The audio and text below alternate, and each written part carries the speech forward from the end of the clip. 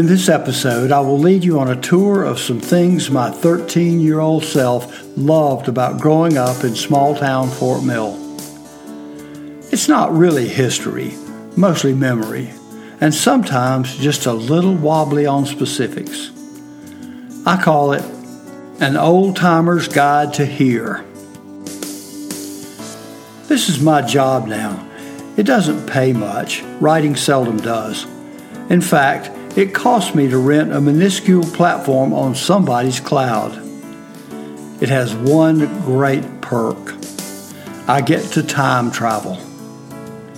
If today's news doesn't suit me, I crank up the Wayback Machine and without Mr. Peabody as a guide, visit a time and place in the past. The only limitation is it has to be my past. While I wish I could experience the thrills and chills of yesteryear in the Old West, alas, I'm limited by my memories and by stories told by relatives and friends. Today, once again, I will visit the burgeoning town of Fort Mill when it was just a weanling. I'll try not to confuse those of you who, because of the misfortune of birthplace or age, were not with me on my first journey through the 1950s and 60s. Consider me your tour guide and don't loiter, no matter how fascinating the attraction. When I hold my umbrella in the air, follow me and keep up with the others. The year's 1960, and I am a worldly 13-year-old. Our first stop as we come into town will be at Culp Brothers, the store on the right just before we turn a corner, and Spratt Street magically becomes White Street. The main store is fronted by Esso gas pumps, and inside are shelves of groceries and a butcher shop. In a section to the left as you enter is a farming section with feed and seed. I remember at about 8 looking wistfully at a burlap sack full of horse feed and planning on shopping here when I got my horse. Sadly, I never needed that feed. Behind the main store is the ice house. The square tin shed built on a concrete slab is a favorite place for kids.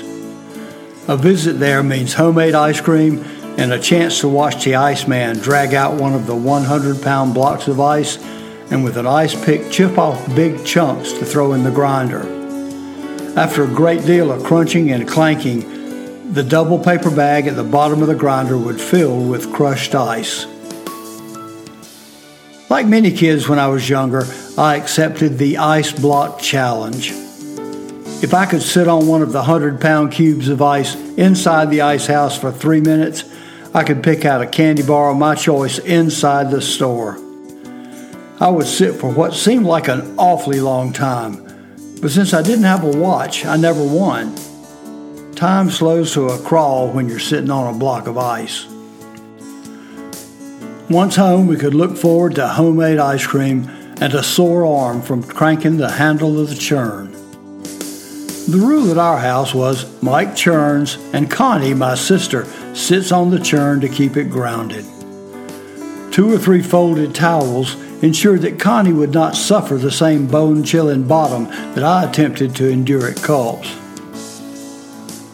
Moving along, just between White Street and the railroad tracks, is a low building housing Mills Hardware.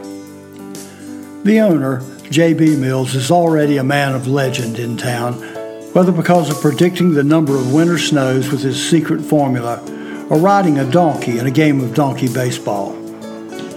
J.B. talks around a cigar stub clamped perpetually between his teeth while he or his employee, Shine Sanders, locate anything the customer needs. JB's sure to have whatever you're looking for. If not, he's got something better. JB is a great kidder. And once when Dad and I were in his hardware store, JB had a tan saddle draped over a beam in the dark interior. When he saw me staring, lost in thoughts of sitting tall astride my buckskin riding into Dodge City, JB told me that the price was right and I should get Dad to buy me that saddle. My hopes rose higher than a 10-gallon hat. I called Dad over and showed him the saddle. When he told me I couldn't have it, I was unhappy and went on about the great price and how good a saddle it was. After too much pleading, Dad dragged me back to reality when he said, "But Mike, you don't even have a horse." I never owned a horse, but later learned to ride, and while I liked it, I wouldn't want to do it for a living. The old Southern Railway freight depot is beside the hardware store, but it's not used much. At the red light, we'll turn and go up Main Street. Of course, the Center Theater on the right is at the bottom of the hill. We could watch a movie, but it's Saturday, and there's a triple feature. Cost to get in is 35 cents for each of you, and that kind of money doesn't grow on trees. We'll cross over Main Street to avoid those young men hanging out at the Rexall pool room. They might get a little loud and comment on you ladies in our group. On the left side of the street, we have the park with those two big cannons. Every kid in town has sat astride those cannons at one time or another. They ought to put up a sign to keep them off. At the corner of the park is what has become the symbol of our town. Built in the late 1800s to move the whittlers and tobacco spitters off the City Hall porch, the gingerbread white frame bandstand still has its cadre of retirees who share a story or tell a lie or just sit in the shade and watch the cars go by. Some of those guys look old enough to have fired those cannons. Across the alleyway from the bandstand is Smoke Rogers Barbershop. Smoke will serve up a pretty good crew cut while the regulars cover all the latest local news and scandal. Of course, the A&P's next, and then Martin Drug. Across the street on the corner of Confederate Street is the Easy Pay Store, owned by Dick Adkins. They carry lots of custom car accessories that I dream of putting on my car when I get one. I'll be old enough to get my license next year. For now, it's a good place for bicycle accessories. We guys love the area behind the store where George Dixon uses a mold to recap tires. The air's steamy and heady with the sticky, sweet smell of melted rubber, as strong as perfume to those of us wanting a car of our own. Rogers Drug is next, but we visited the drugstores on an earlier trip. Across the street from Rogers Drug and up from Martin's Drug is the Eagle 5 and 10 cent store. No one calls it that, it's the dime store. Just a little local tip. When December gets here, the area in front of the dime store is the best spot for the Christmas parade. If we're lucky, Ms. McCarver will come out to watch. I love to hear her English accent no matter what she's talking about. The bands all stop here to play. Don't miss the George Fish High School Band. They're always a crowd favorite with their distinctive style and contemporary sound. Sure, there are a lot of floats and pretty girls. Who knew there could be so many princesses?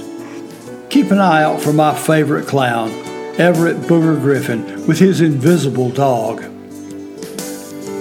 At the top of the hill, with Curly Sane's Pure Station on the corner, take a quick glance back. If it weren't for all the cars, Main Street would be the best sledding hill in town. The post office is on the corner of Springs and Tom Hall Street, just past the red light. It's recent enough to be called the new post office. Let's turn and walk along Tom Hall Street past the Methodist Church on the right. Central School will be on the left, beside the Duke Power Office, and across Unity Street from the Presbyterian Church. The big two-story building was once the high school, but it's now where I attend 8th grade. I've told you before about Pete Reynolds, our principal. His paddle is feared far and wide, but I don't think anyone suffers more than a good strong sting from it. I've felt that paddle twice, but I try to behave most of the time.